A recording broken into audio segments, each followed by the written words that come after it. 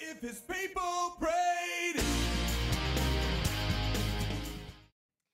You know, I have to say this has been quite a long process, and at first I was so frustrated because none of these little changes that he kept telling me he made really made a difference to me, and I couldn't see the results of it. But as I'm going through this and I've spent some time in the house, I can finally see that these little changes have actually made a huge difference in my life, and I feel like I can finally own this house. It's mine. I can be here and I can spend time in it and retreat in it.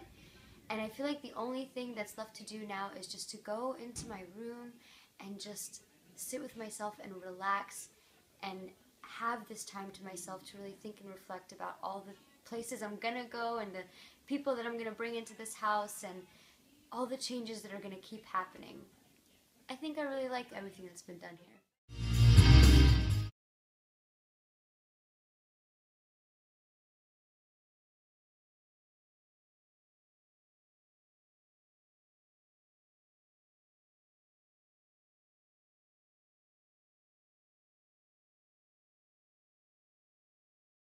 All right, well, welcome to the final installment and final week in the Prayer Makeover series. And as you see, if you're just walking in here, that we had a little makeover of our own here, didn't we? So we wanted to match the makeover, of course, to the Prayer Makeover. And today we are going to talk, for those who have been kind of following along, what we're doing is we're building a house of prayer. We're going through all the different rooms in the house and making sure that our house is a balanced house, because we said that prayer is not something that we do. It's more of a place that we live in a house of prayer. And that house of prayer has to have a room for thanksgiving, a room for repentance, room for simple, room for structured, a room for intercessory prayer. And today we're going to get to the pinnacle of the house, the top floor, the bedroom of the house. And what we said in the very beginning is that the reason that we build the house is to get to this place. The reason that we did everything else was to enjoy our intimacy with God in this room. The verse that I showed you all at the very beginning of the series was Revelation chapter 3, verse 20, where Jesus says, "Behold, I stand at the door and knock. If anyone hears my voice and opens the door, I will come into him and dine with him and he with me." We kind of said at the beginning that we see like Jesus knocking at the door, and we see him saying, "I want to come in and live in this house. Will you build me a house?" And we said, "Okay, Lord, we're going to build a family room like this, and then we're going to build the kitchen like this, and we're going to build the bathroom, then we're going to build all these different rooms." And now Jesus says, "Okay, your house is built, everything is ready. Okay, now I want to come in, and I want to spend some time with you." And that's the reason why we did everything that we did. It is now time to enjoy the final room in prayer, the bedroom of prayer, which is what we're going to talk about today, is liturgical prayer. Probably not what everyone thought when I said the high point of prayer and intimacy, and especially those who understand or have attended liturgy maybe once or twice, and it's kind of a weird thing. You say, wait a minute, that is the pinnacle? Stick with me today and I'll show you why. But before I get into that, let me tell you a story of why liturgical prayer is so important. It's a story that happened to me 4 days ago on Wednesday morning. I was at my daughter's school. They had like a Thanksgiving event. Okay, so she's in first grade, and then like there's the 2 first grade classes, and one class dressed up as the Indians, the other class dressed up as the Pilgrims. All right, and they walked in and they had dinner, and it was very, very, very, very cute. I had no idea what I was going to. The paper said need a parent, so I needed the volunteer hour, so whatever. Like I just went, I'm just going to show up at this thing. I walk in a little bit late. Okay, I was running a little bit late, and as soon as I walked in, there was, picture the scene, a bunch of kids, like my kids' class hadn't come yet. So it was the other class sitting there, and then like 30 parents, most of them moms, okay, sitting around in the outside, and I kind of bust in. And everyone stares right at me and is looking at me, and I'm just like, it's okay, like, carry on. And I'm now going back to, now I'm in 7th grade, okay? When you walk in and you're the awkward guy in the party who no one's talking to, that's me. Because I'm kind of standing there, and I'm, you know what I mean, and I'm pretending, you look at your phone, like, you know, like as if you got something important going on, because no one is, like, they're all talking amongst themselves, and I'm just the kind of a guy. Gets even worse, okay? Eventually, my daughter's class walks in, okay? So now the attention is on the kids. And most parents, when the kids walk in, will do what? Take a picture. Okay, but those who know my daughter know I'm not allowed to take pictures of her. Like, does not like anyone to take pictures of her, and the only way that she would allow me to come is promise, don't take picture. So now not only am I the weirdo dressed like this guy, like the guy that security should have stopped at the door, I'm not talking to anyone, no one's talking to me, and now everyone's taking a picture of their kid, and I'm just standing there in the corner, just waiting for security to descend upon me and remove me out of this room. Finally, one lady, out of the goodness of her heart, sees me struggling over there, and she comes up to me and she asks me the standard question that people meet me for the first time, they ask me. She asks me, what are you? Okay? What are you? Okay? What are you? And of course, I always want to respond back with, what are you? I'm frustrated. I'm annoyed right now. That's what I am. What are you? But I'm nice, and the lady's talking to me, and I'm just looking for anyone to latch on to so I don't look like a weirdo. Like, I show that I belong here in some way, shape, or form because my kid won't acknowledge my presence. So I'm just standing there like decoration in the room. What are you? Priest? Orthodox? That like Greek? Well, it's kind of like Greek, but it's Coptic, Egypt, all this kind of stuff. And y'all know how the story goes. But then she started asking me questions. And she said, what is your Sunday service like? That's a new question. And I quickly gathered from her that she's a very strong believer. She's a very strong Christian. And she knows what she's talking about. She's not someone like who's just kind of, like she understands the landscape of Christianity. She started asking me. So I told her, you know, like the liturgy and stuff like that. And she started to ask a lot more about it and communion and stuff like that. And then she started to tell me, I said something. I don't know what I said and when I answered it. I said something that opened the floodgates. And all of a sudden, this lady didn't care about her kid or my kid. I didn't even see my kid after that. She kept asking about our service and asking about the liturgy and asking about what we do. And then she started to tell me how she loves her church. She loves her church. And she grew up in a church and she loves her church. But she basically told me that she feels something's missing. And she said that she doesn't feel the reverence in her church the way that she thinks church should be. And she even said something, she said she feels like the worship center has become a fashion center. You know, and she feels like it's become an entertainment center. And she was saying it in a very, like she wasn't bashing her church in any way. She was saying it in a very respectful way. And then she said one thing that let me know this lady is deep. She said, I just can't imagine that what we're doing is how they worshiped back in the first century. That's what she said. That's a deep lady. That's a lady who understands. She said, I just can't imagine that what we're doing on a Sunday-to-Sunday basis is what Peter and Paul and James and John and those guys were doing back when the church first started. The end result of that 15-minute conversation, number one, me and Marianne are heading over there for dinner in a couple weeks. They invited us over for dinner. Number two, she and her women's group are planning a trip out here to STSA sometime soon. And number three, most importantly, security was not called this day. Is it surprising to you that a person who is very committed to their church, very spiritual, she was telling me how like she's adopted, like she has kids, but she's adopted kids to help them. She goes on mission trips. Like she's very spiritual.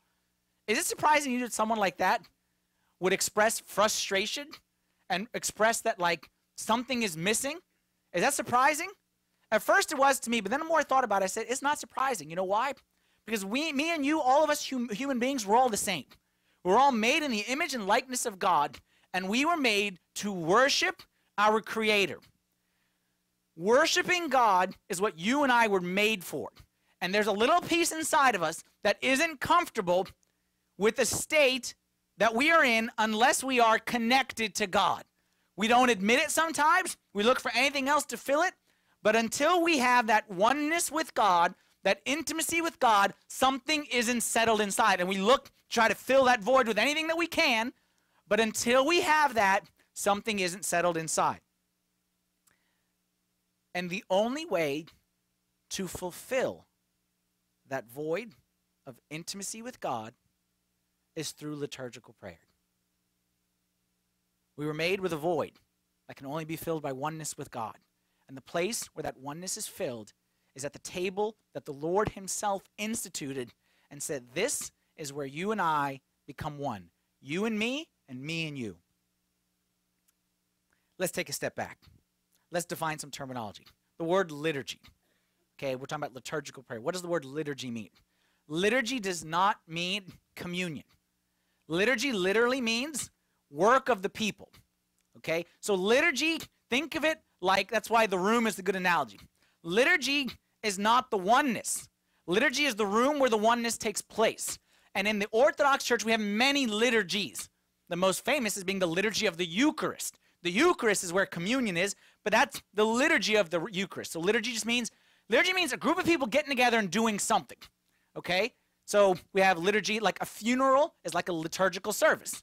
A wedding is a liturgical service. These are all liturgical services, but usually when we say liturgy, what's commonly referred to as the liturgy of the Eucharist. So that's exactly what I'm speaking about today, but just so you understand that it's a broader picture.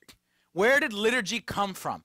All right, we're going to go with the Bible. All right, in passages y'all have probably heard before. Matthew 26:26. Who started the first liturgy of the Eucharist? Jesus himself said, as they were eating, Jesus took bread, blessed and broke it, and gave it to his disciples and said, take, this is my body. Then he took the cup and gave thanks and gave it to them, saying, drink from it all of you. For this is my blood of the new covenant, which is shed for many for the remission of sins. This is what we do on a Sunday to Sunday basis. We get together and we fulfill this commandment where Jesus gathered all his disciples around a table. All of us disciples, we gather around a table. And Jesus commanded us to do this, to take this, to eat this, and to drink this. And he told us exactly why, for the remission of our sins. Next passage. John chapter 6, verse 53. Jesus says, most assuredly I say to you, unless you eat the flesh of the Son of Man and drink his blood, you have no life in you. Whoever eats my flesh and drinks my blood has eternal life, and I will raise him up at the last day. My flesh is food indeed, my blood is drink indeed. He who eats my flesh and drinks my blood abides in me and I in him. Key sentence here. My flesh is food indeed, and my blood is drink indeed. We believe that every Sunday when we gather here together around the table of the Lord, in a mystical way that cannot be explained, cannot be put into a formula of science, that the bread and the wine which is offered up is returned back to us as body and blood of Christ. And we eat his flesh and we drink his blood. Now, I'm going to call a timeout, okay? Because I just said a sentence that is kind of a weird sentence. There's two groups of people in this room. There's church people and non-church people. Churchy people and non-churchy people. Churchy people who grew up in this stuff, who know this stuff inside and out, who have heard this stuff. I say to you, we eat flesh, we drink blood. You say, yes, let's do it. And you don't think twice about it. Unchurchy people say, that's a little weird. That's the stuff that they talk about in the movies for the bad guys. And I'm telling you, if you are an unchurchy person, you have every right to think that. And do not let a churchy person say, when you say that I don't understand, or I don't know how, or I don't believe, that's okay. It's okay. No one is born believing all this stuff. Anytime you introduce a new concept that you haven't heard before, give yourself time. So I'm giving you permission to ask questions and to say, like, I don't really get this stuff. Can someone explain it to me? That's what we're going to do right now. And in fact, if you say, this is a weird thing to say, this is kind of a weird concept. Did you know that when Jesus first said this 2,000 years ago, the people all said the exact same thing? Later on in this passage, verse 60. Many of his disciples, when they heard this, said, this is a hard saying. Who can understand it? That's okay. That's what I'm saying is that's okay to say, like, I don't get this. Someone explain this to me. Don't feel bad if this is a new idea. And from that time, many of his disciples went back and walked with him no more. That's what we don't want to do. We're okay to say, this is a hard saying. Can someone explain this to me? Because if we don't understand it, we end up like they did in the last verse, which just, by the way, happens to be John 6:66. So you know that's bad guys, okay? When it says many of his disciples went back and walked with him no more, okay? Why do they walk with him no more? Because Jesus said, my body is flesh. They said, no, we can't get that. My blood is drink indeed. He said, no, we don't get that. And they rejected the body and blood of Christ. We're going to try to understand it. What does it mean? How does it look? And most importantly, what is it that we are receiving and participating in? Key thing, though, to understand as we're going to do this, I'm going to try to explain the basis of liturgical prayer, and we're going to try to understand it, but we are not going to dissect it as a science experiment. The problem where many people get tripped up is they try to take a mystery of God and make it into a mathematical formula. Like the question people ask me. At what moment in time exactly is the bread the body? Like, now. It doesn't work that way. It's like saying two people get married. At what moment are they one flesh? I don't know. I know they walk in one, two, they walk out one. I know we walk in with bread, walk out with body. I know it's around this general area of time, but the second is not a frog that you dissect. We don't dissect Jesus like a frog and say, okay, this is where the spleen is. Like, they don't do it like that. And there's an element of faith and of mystery here, things that we cannot understand, because we are not talking about, if you could understand it, then it wouldn't be anything divine. It'd be something human. So let's take a step into this this is a hard saying, who can understand it? Let's try to understand it, but let's go in with the attitude of, not in a scientific way, not of dissecting a frog, but an understanding, what does Jesus mean when he says my body, my flesh is body, is food, and my blood is drink? All right, big picture of the Eucharist. Most important thing about the Eucharist is to understand this. The Eucharist is the fulfillment of Christ's ministry on earth. Jesus came to this earth to get something done. He was a man on a mission. What was his mission? We say that his mission, everything begins and ends with the Eucharist.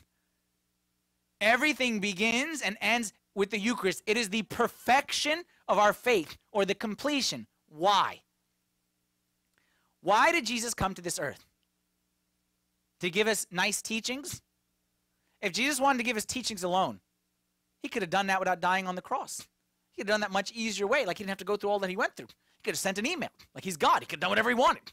He could have written the Bible and sent it down fax or something like that. Beam it down.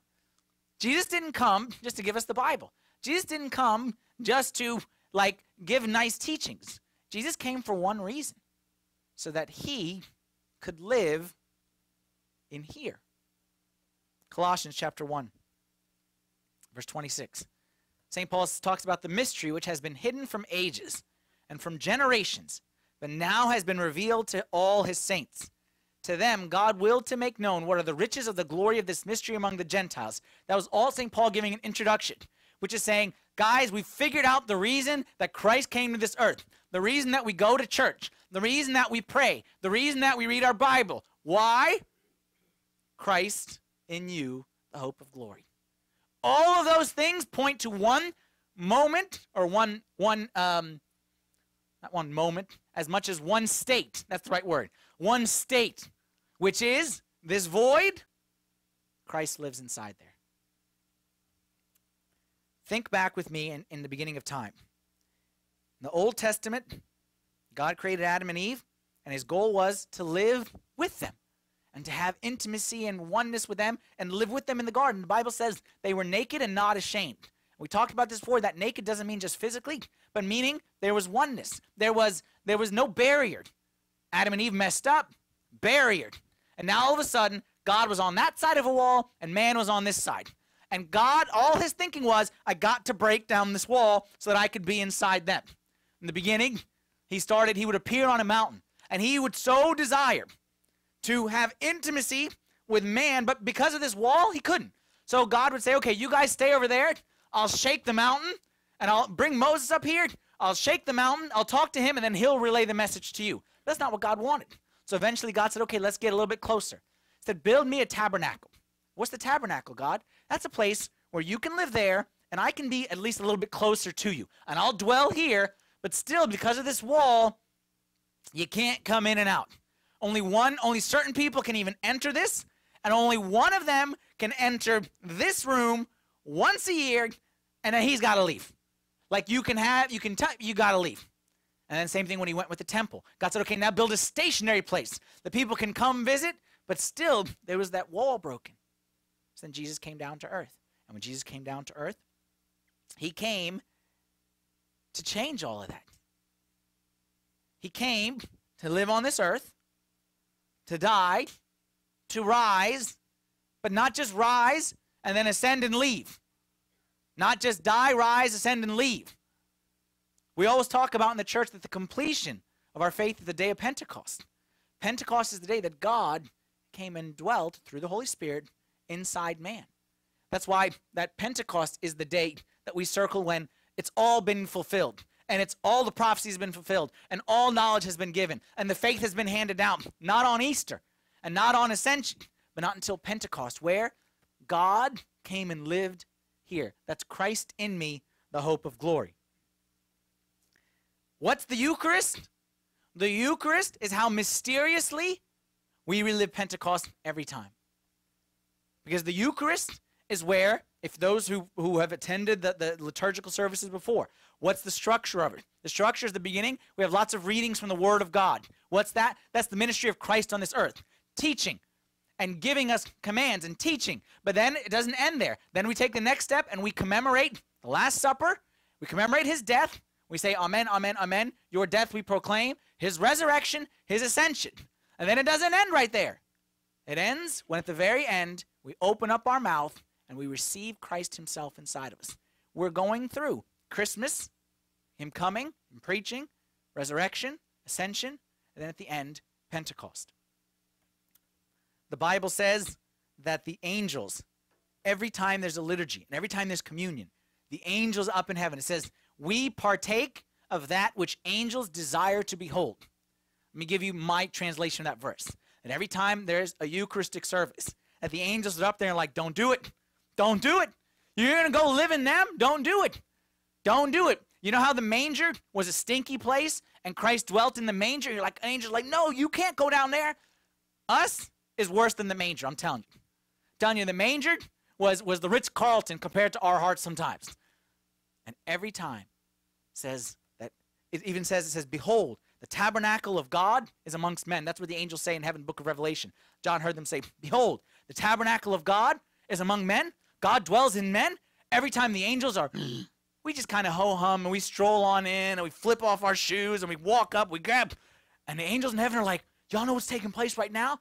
That God, who cannot be contained in the heavens and the earth and the universe cannot contain him, is now coming down and dwelling inside you.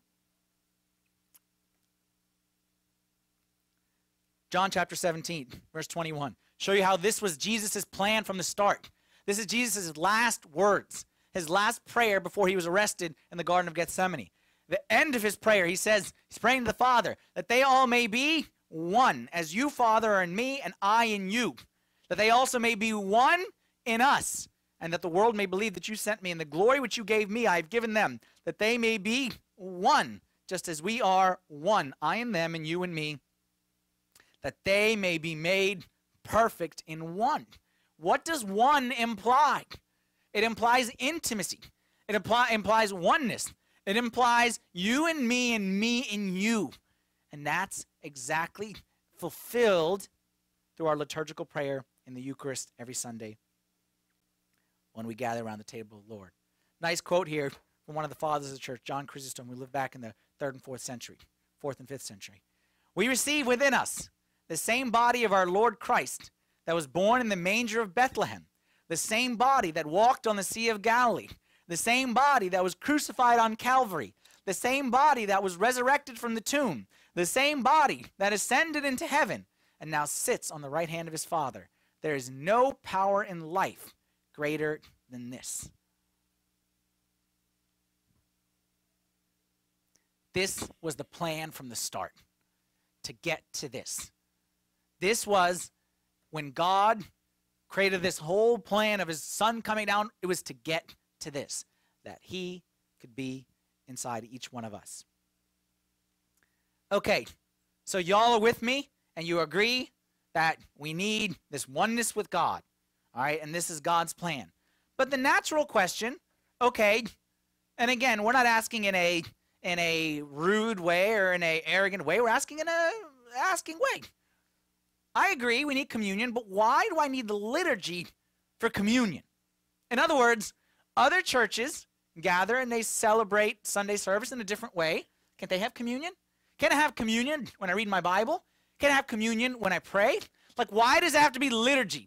Why does it, okay, I said, like, the communion is to the liturgy, like the intimacy is to the room.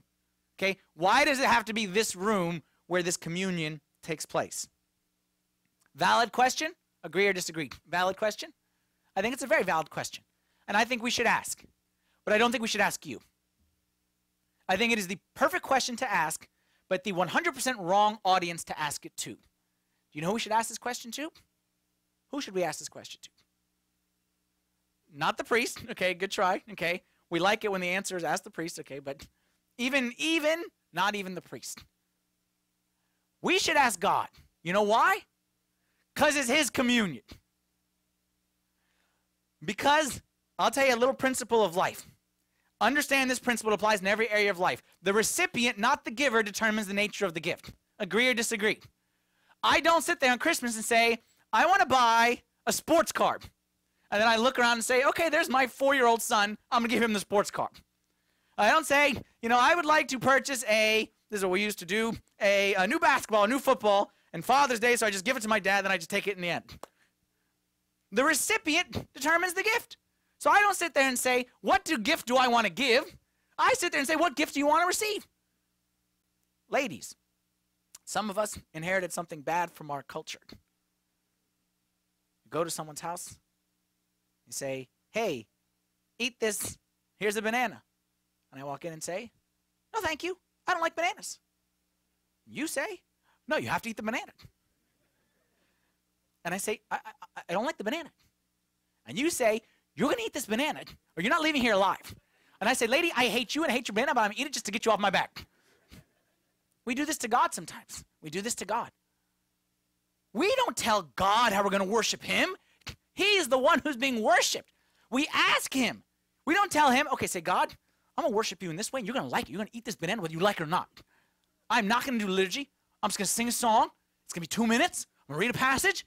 I'm going to listen to a sermon. Then I'm out. That's how I'm going to worship you. Are you be happy that I worship, and then you give me communion after that? No. The giver doesn't determine the gift. The recipient determines the gift. We should absolutely ask, how is our worship supposed to look like? But we're not supposed to ask each other. We're not supposed to come up with our own idea. We're not supposed to think about it and say, I'd like it to be this way, or I'd like it to be this way, or I'd like it. We're not supposed to ask that way. We're supposed to go to God and say, God, how do you desire to be worshiped? Why is it today that you can look around, and I'm not in any way pointing fingers at anyone or any church? I'm not, okay? Don't take it that way, because if you take it that way, you're totally missing the spirit of what I'm saying. I always say, this is what, and this is actually what the church has always been since the beginning. We don't talk about different churches as right and wrong. We never say right and wrong. In the body of Christ, not right and wrong. It's levels of perfection. So we say that other churches have something, okay, but what we want is to get higher and higher and higher and higher. Okay, we want to go from 3rd grade to 4th grade to 5th grade, kind of a thing. So I'm not saying that someone who's here is bad, not at all. But what I'm saying is there's deeper. And that deeper is when we ask God. Why is it you can look around today and see so many different ways? You show up on a Sunday, and you can find so many different ways that people are worshiping, because the audience has become the individuals, not God. Sorry. And because the audience continues to change, and the audience has different preferences, and the audience is older or younger, bigger or littler, because the audience likes this or likes this, that's why you see spectrum. If the audience is the one unchanging God,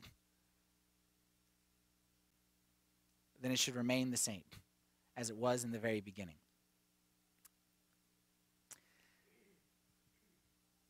How do we know what God wants? How do we know what worship should look like in God's eyes? We're going to turn to the Word of God, Exodus 29. And this is just one passage, and forgive me, I'm intentionally picking a very long and a very difficult and a very detailed, and what I call this in my notes, I say painful detail about how God prescribes in the Old Testament how to be worshipped. It is painful detail. You don't believe me? I'm just bringing you an excerpt right here, Exodus 29. And this is what you shall do to hallow them for ministering to me as priests. Take 1 young bull, 2 rams without blemish, unleavened bread, unleavened cakes, mixed with oil, unleavened wafers, anointed with oil. You shall make them of wheat flour. See, God's whole wheat from the start, okay? You shall put them in 1 basket and bring them in a basket with the bull and the 2 rams. You shall also take 1 ram, and Aaron and his sons shall put their hands on the head of the ram. You shall kill the ram. You shall take his blood, Sprinkle it on all around the altar. You shall cut the ram in pieces, wash its entrails and its legs, put them in pieces with its head. You shall burn the whole ram on the altar. It is a burnt offering to the Lord. It is a sweet aroma, an offering made by fire to the Lord. This is an excerpt, and what you can see here is that God gives a painful level of detail as to worship. God is the guy who's saying, when he said, no, hang it over there. No, actually hang it over there. No, make it this big. No, make it that. Make it this color. I don't like that color. Make it that color. The ring should be this side. Make it this kind of wood. Very painful level of detail. And then he goes at the end of this chapter. Thus you shall do to Aaron and his sons according to all that I have commanded you. God gave very specific instructions as to how to be worshipped. He did not leave it up to the people to worship as they wanted. And in fact, when the people did what they wanted, it ended up very, very, very bad for the people. Fire and stuff like that, like it wasn't a good situation. Now some people say, okay, well, this is the Old Testament. What does this have to do with now?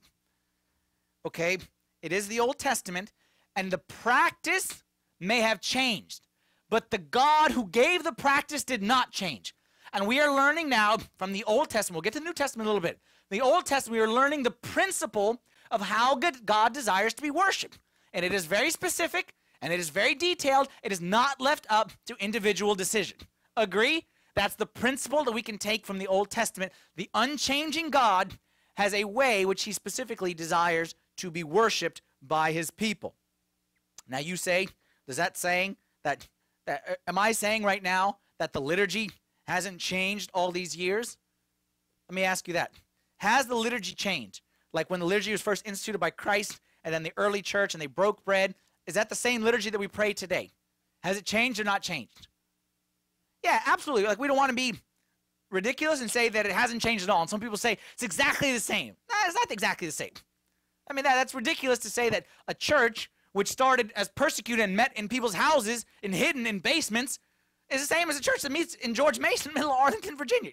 Like, obviously, the church has adapted as the years have gone by, and especially, like I said, a persecuted church prays different than a church in a cathedral. Okay, so some of the practices have changed. One easy way to say it is the language. The language has changed. It will continue to change. If the language, if people go and you know, whatever language, Antarctica, okay, they'll pray in Antarctican or whatever the language may be. All right, and some of the practices and customs, like these things, they didn't have projectors back in the day. They didn't have this cool wireless microphone thing around my ear. So the practices are changed, but the principle is the same. The structure is the same. That we give thanks, that we commemorate the words of the Lord, that we offer intercession for the rest of the body, then we participate in the communion and the body and the blood. So don't go off the deep end and say nothing has ever changed, because if you just look, things have changed. But the structure and the principle is still the same. Let's get now to the New Testament and see, where did this structure come from? Two things that you need to know about the liturgy, okay, to understand why we have to have the liturgy in order to have communion. Number one is that liturgical prayer is biblical prayer. Liturgical worship is biblical worship.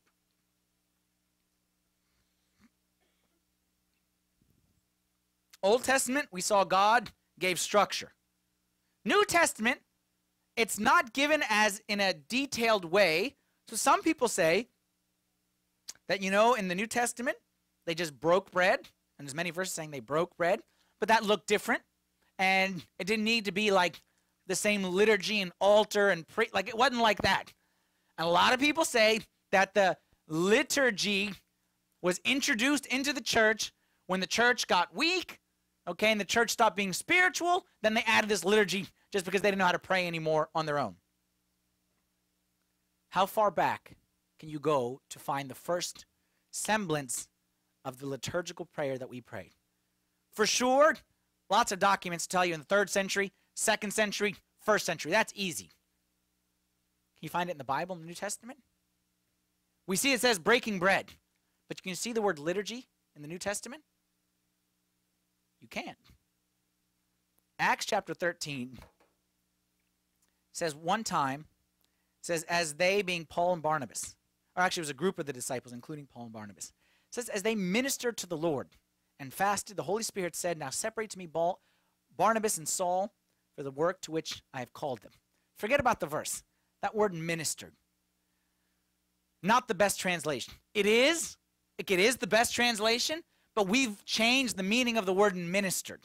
We use the word minister to mean like serve, which it does, but it means a specific kind of service.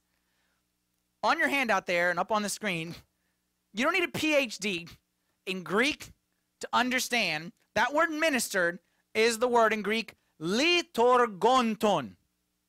It's a cool word. Say it after me. Liturgonton. No, liturgonton. You have to do it with your hand like this. Liturgonton. Yeah. Who has a PhD and can tell me after years and years of theological study, guess what the word liturgonton means? Liturgy. Oh, you deserve a great big prize. It doesn't take a rocket scientist. The word ministered, when it says it, it literally means they were liturgying. Okay, they were liturgying together, and as they were liturgying, the Holy Spirit said this. And the word, for those who know Coptic, in the Coptic is the word evshemshi. Why I bring that up? Because several hymns, for those who know the Coptic language, the Coptic hymns. Who's evshemshi? It always talks about, this word is used to describe the angels in heaven around the throne of God. And it's that specific. It says that the angels are all around the throne, and they are evshemshiing. Evshemshi is a good word. Say it. Evshemshi. Liturgonton. Evshemshi. Y'all learned 2 new words today. Okay? Greek and Coptic. Y'all are scholars. Okay? This stuff isn't as hard as people make it out to be. It's, if we can get it, okay, then it's not that complicated. Okay? It literally means people standing around the throne of God and worshiping in unity and in unison together. That's what evshemshi means. And liturgonton, as I said, is liturgying together. So what this says is, in the book of Acts, chapter 13, which is roughly around the year 50, in the city of Antioch, there was the first semblance of the disciples gathering around the table, around an altar, and liturgying together. And what did that liturgy look like? Was it dry and boring and What was happening during that liturgy? The Holy Spirit knocked on the door, said, excuse me, time out here. I got a message for you guys. That guy and that guy, send them over there. So you see that the liturgy, as some people say, isn't a dry, isn't a boring, isn't spiritless. In fact, it should be the most spiritual and spirit-filled event where the Holy Spirit really is speaking to the people. Biblical worship is liturgical. Now, the greater question, okay, like we're working forwards, but working backwards. Said Old Testament, New Testament. Why is it that way in the Old Testament? Why is it that way in the New Testament? Because that's how it is in heaven. And did you know that worship in heaven will be liturgical as well? It works backwards. Heaven is not after earth. Meaning, God says this is the way worship is for eternity.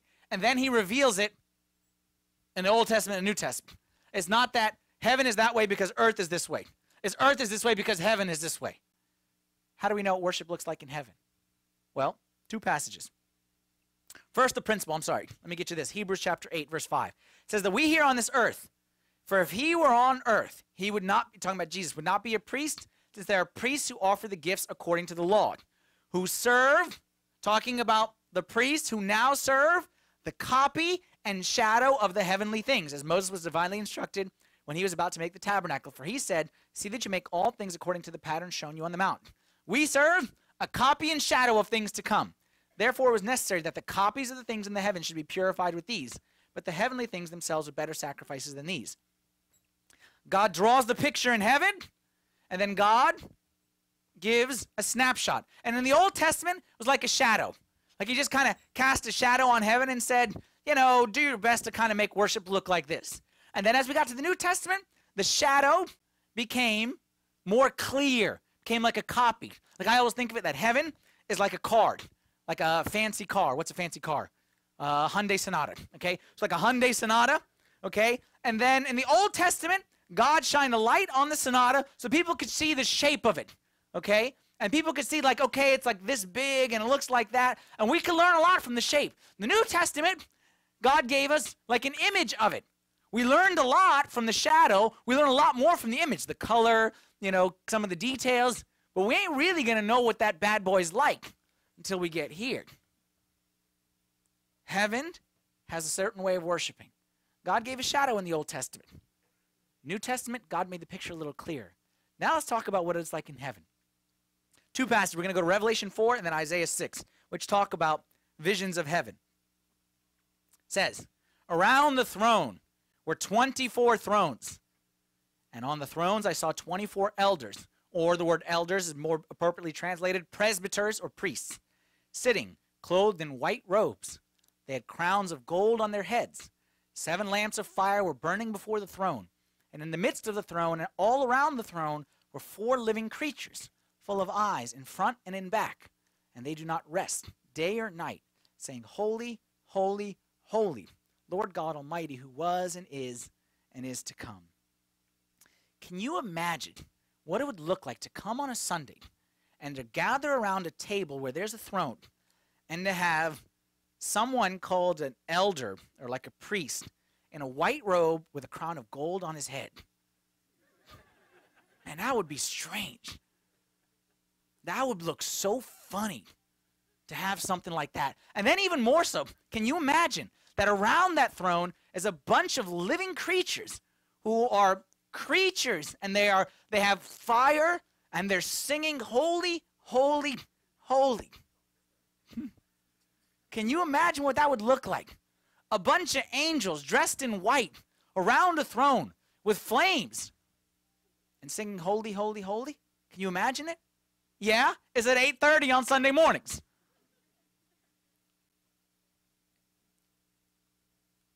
Let's go to a passage from Isaiah chapter 6. Isaiah 6. See if this matches. This is what it's like in heaven. See if this matches what your Sunday worship experience looks like. If not, something's not right. In that year that King Uzziah died, I saw the Lord sitting on a throne, high and lifted up, and the train of his robe filled the temple. Above it stood seraphim. Each one had 6 wings. With 2 he covered his face, 2 he covered his feet, and with 2 he flew. And one seraphim cried to the other and said, Holy, holy, holy is the Lord of hosts. The whole earth is full of his glory. Isn't that what we sing every single Sunday when we come together? Is that we cry that deacons, those who are dressed in the white robes, are symbolic of angels. And they cry to one another, Holy, holy, holy is the Lord of hosts. Let's keep on reading. It says, and the posts of the door were shaken by the voice of him who cried out, and the house was filled with smoke. Some people come and say, why use incense? And incense, it's like so, the word I hear is, it's so Catholic. Why use incense? We don't like incense. Incense is the epitome of man telling God how he should be worshipped, not God telling us. Anyone who says we don't like to use incense is me telling God, because from the Old Testament to the New Testament to the kingdom of heaven, in heaven you see that there's incense. In the Old Testament there was incense, and we said in the New Testament there was liturgical prayer. Why? What you got against incense? Why? Like even, what the first Christmas gift that Jesus got was incense. Like even baby Jesus liked the incense. Like what you got against incense? Is the epitome of man telling God, this is how I will worship you. This is not, you don't tell me, I will tell you how to be worshiped. God likes incense. So I said, woe is me, for I am undone, because I am a man of unclean lips, and I dwell in the midst of a people of unclean lips, for my eyes have seen the King, Lord of hosts.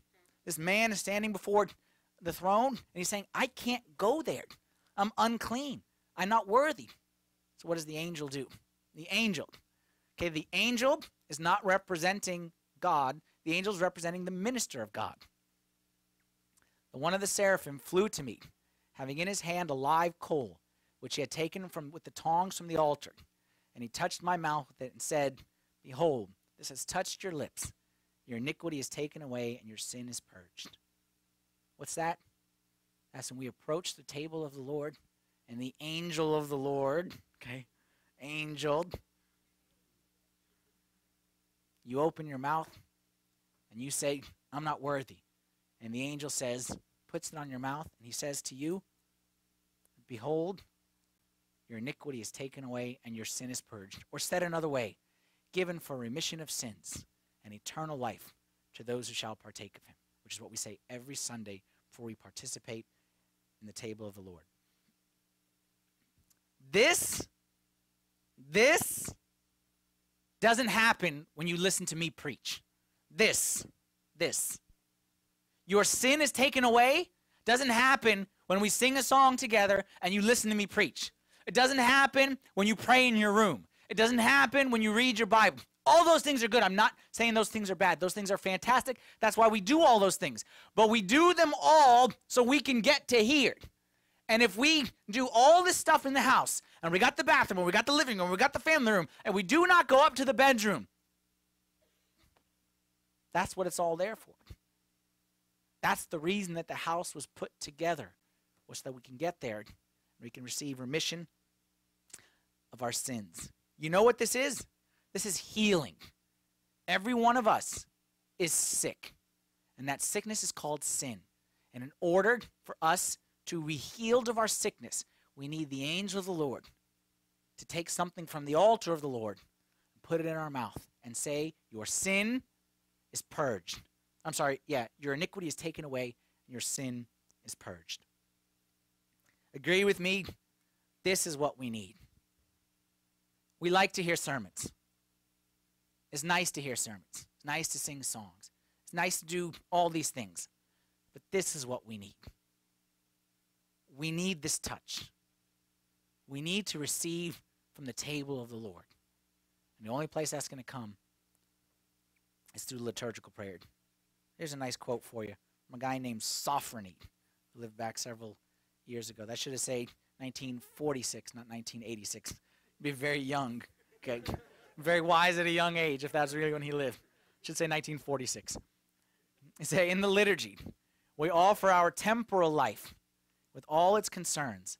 In exchange, God gives us his divine life, which is eternal. Say that one again.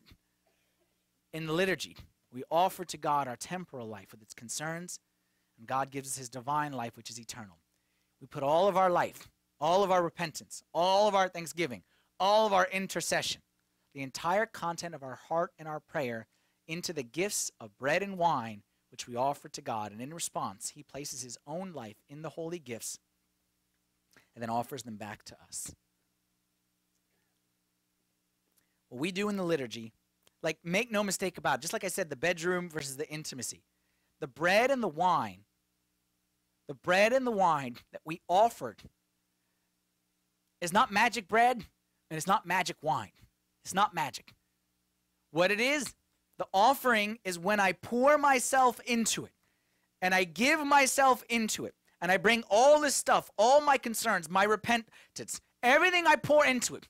Jesus takes it, we offer it to him on the table. He takes it and then he offers it back to us in a completely different way. We offer repentance, he gives forgiveness. We offer my time, he gives eternity. We offer our sickness, he gives me his health.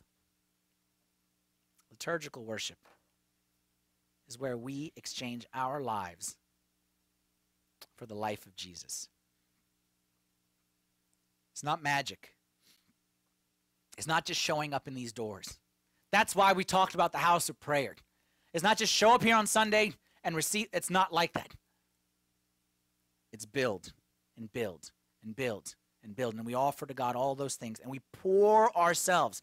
And I'm lucky because I get to hold the bread and the wine, and I always think of that. When people ask me to pray for them, okay, during the liturgy, I literally think, okay, is I'm putting it into the bread. Like I'm giving it and putting it in there, like get it away from me. And that's what they used to do in the Old Testament. They used to take the lamb and put all the sins on the lamb and then throw the lamb on the altar and chop his head off. So that's what we do with the body, with the bread. We put it all in the bread.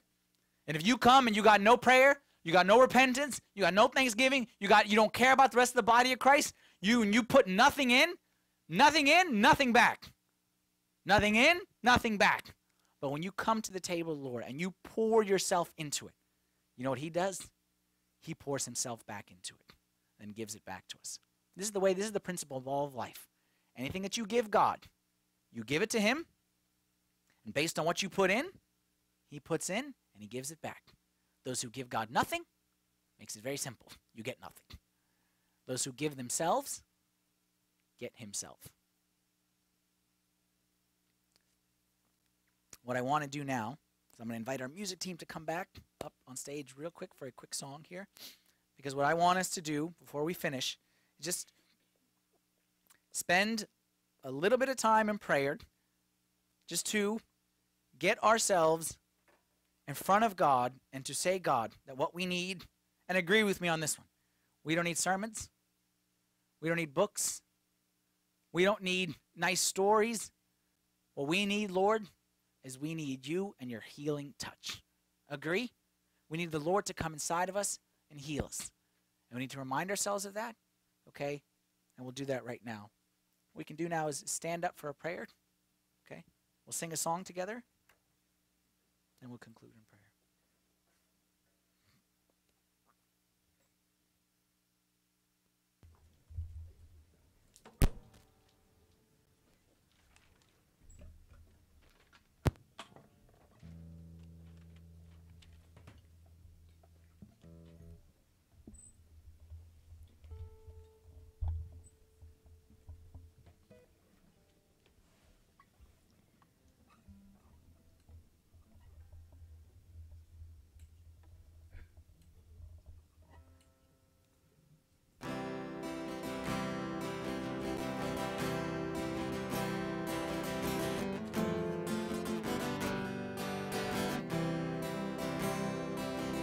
You hold my every moment. You calm my raging seas. You walk with me through fire and heal all my disease. I trust in you. I trust in you. I believe you're my healer. I believe you are all I need.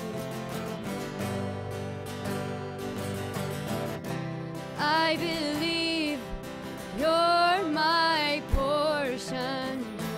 I believe you're more than enough for me. Jesus, you're all I need. Jesus, you're all I need. You hold my every moment. You calm my raging seas. You walk with me through fire and heal all my disease. I trust in you, Lord. I trust in you. I believe you're my healer. I believe you are all I need.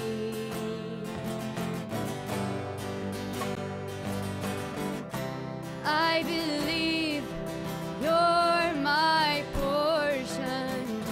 I believe you're more than enough for me. Jesus, you're all I need. Nothing is impossible for you. Nothing is impossible. Nothing is impossible for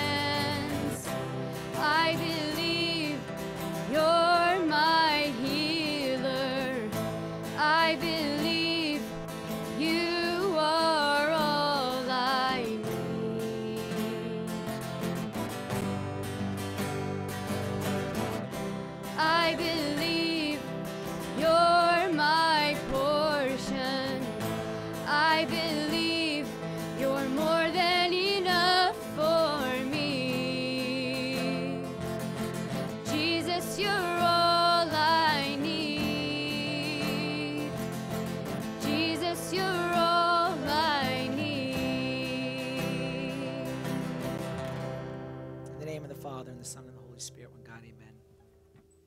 Lord, you are all that we need. And forgive us, Lord, for so many times trying to put you into a box and trying to tell you how we should worship you. Lord, we just need you. You are our healer.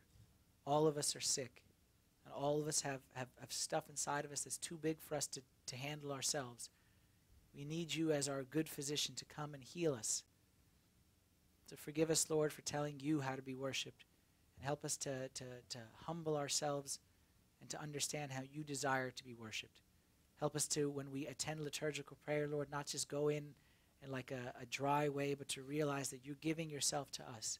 Lord, we give ourselves to you entirely. We thank you for the gift that you have given to us yourself, which is yourself. Pray that you'd help us to make the most of our liturgical prayer and to value what it is that you've given to us and experience the same power as the early church did and have that same communion, that same oneness that you so desired to have with each one of us. We pray this in the name of your only begotten Son, with the intercessions and the prayers of all your saints. Hear us as we pray thankfully. Our Father, who art in heaven, hallowed be thy name. Thy kingdom come, thy will be done, on earth as it is in heaven. Give us this day our daily bread, and forgive us our trespasses, as we forgive those who trespass against us. And lead us not into temptation, but deliver us from the evil one. Through Christ Jesus our Lord, for thine is the kingdom, the power, and the glory forever. Amen. Have a great week, guys. Sorry, kept you a little bit late today, but the Skins aren't playing today, so hopefully it's not a big deal. Have a great week. What if the armies of the Lord picked up and dusted off their swords, vowed to set the captive free, and not let Satan have one more? What if the church, for heaven's sake, what if his people, what if his people prayed? Start? Okay. Everybody, we're in the bathroom. It's at Skins, which, is that even politically correct? wait, no. So we actually bought some, did I say bye? You did. Okay, welcome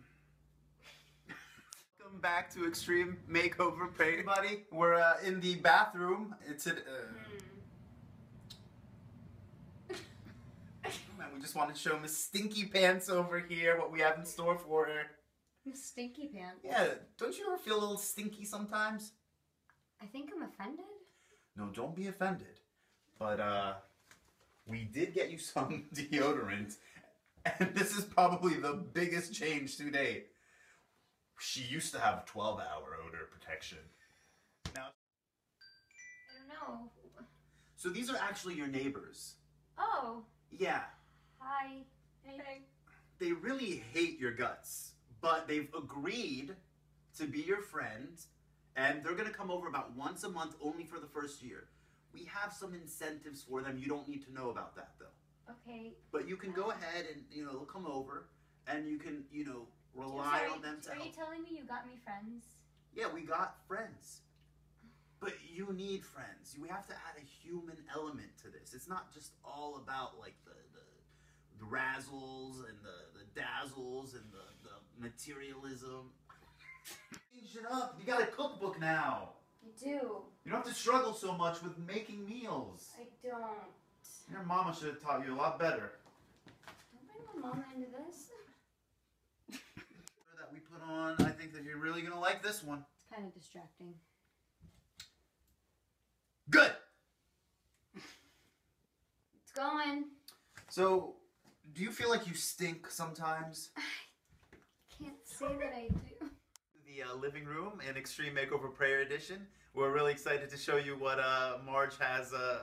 Welcome to Extreme Makeover Prayer Edition. We just wanted to show you the dining room this time, and this is something that Marge is really gonna like. I feel no.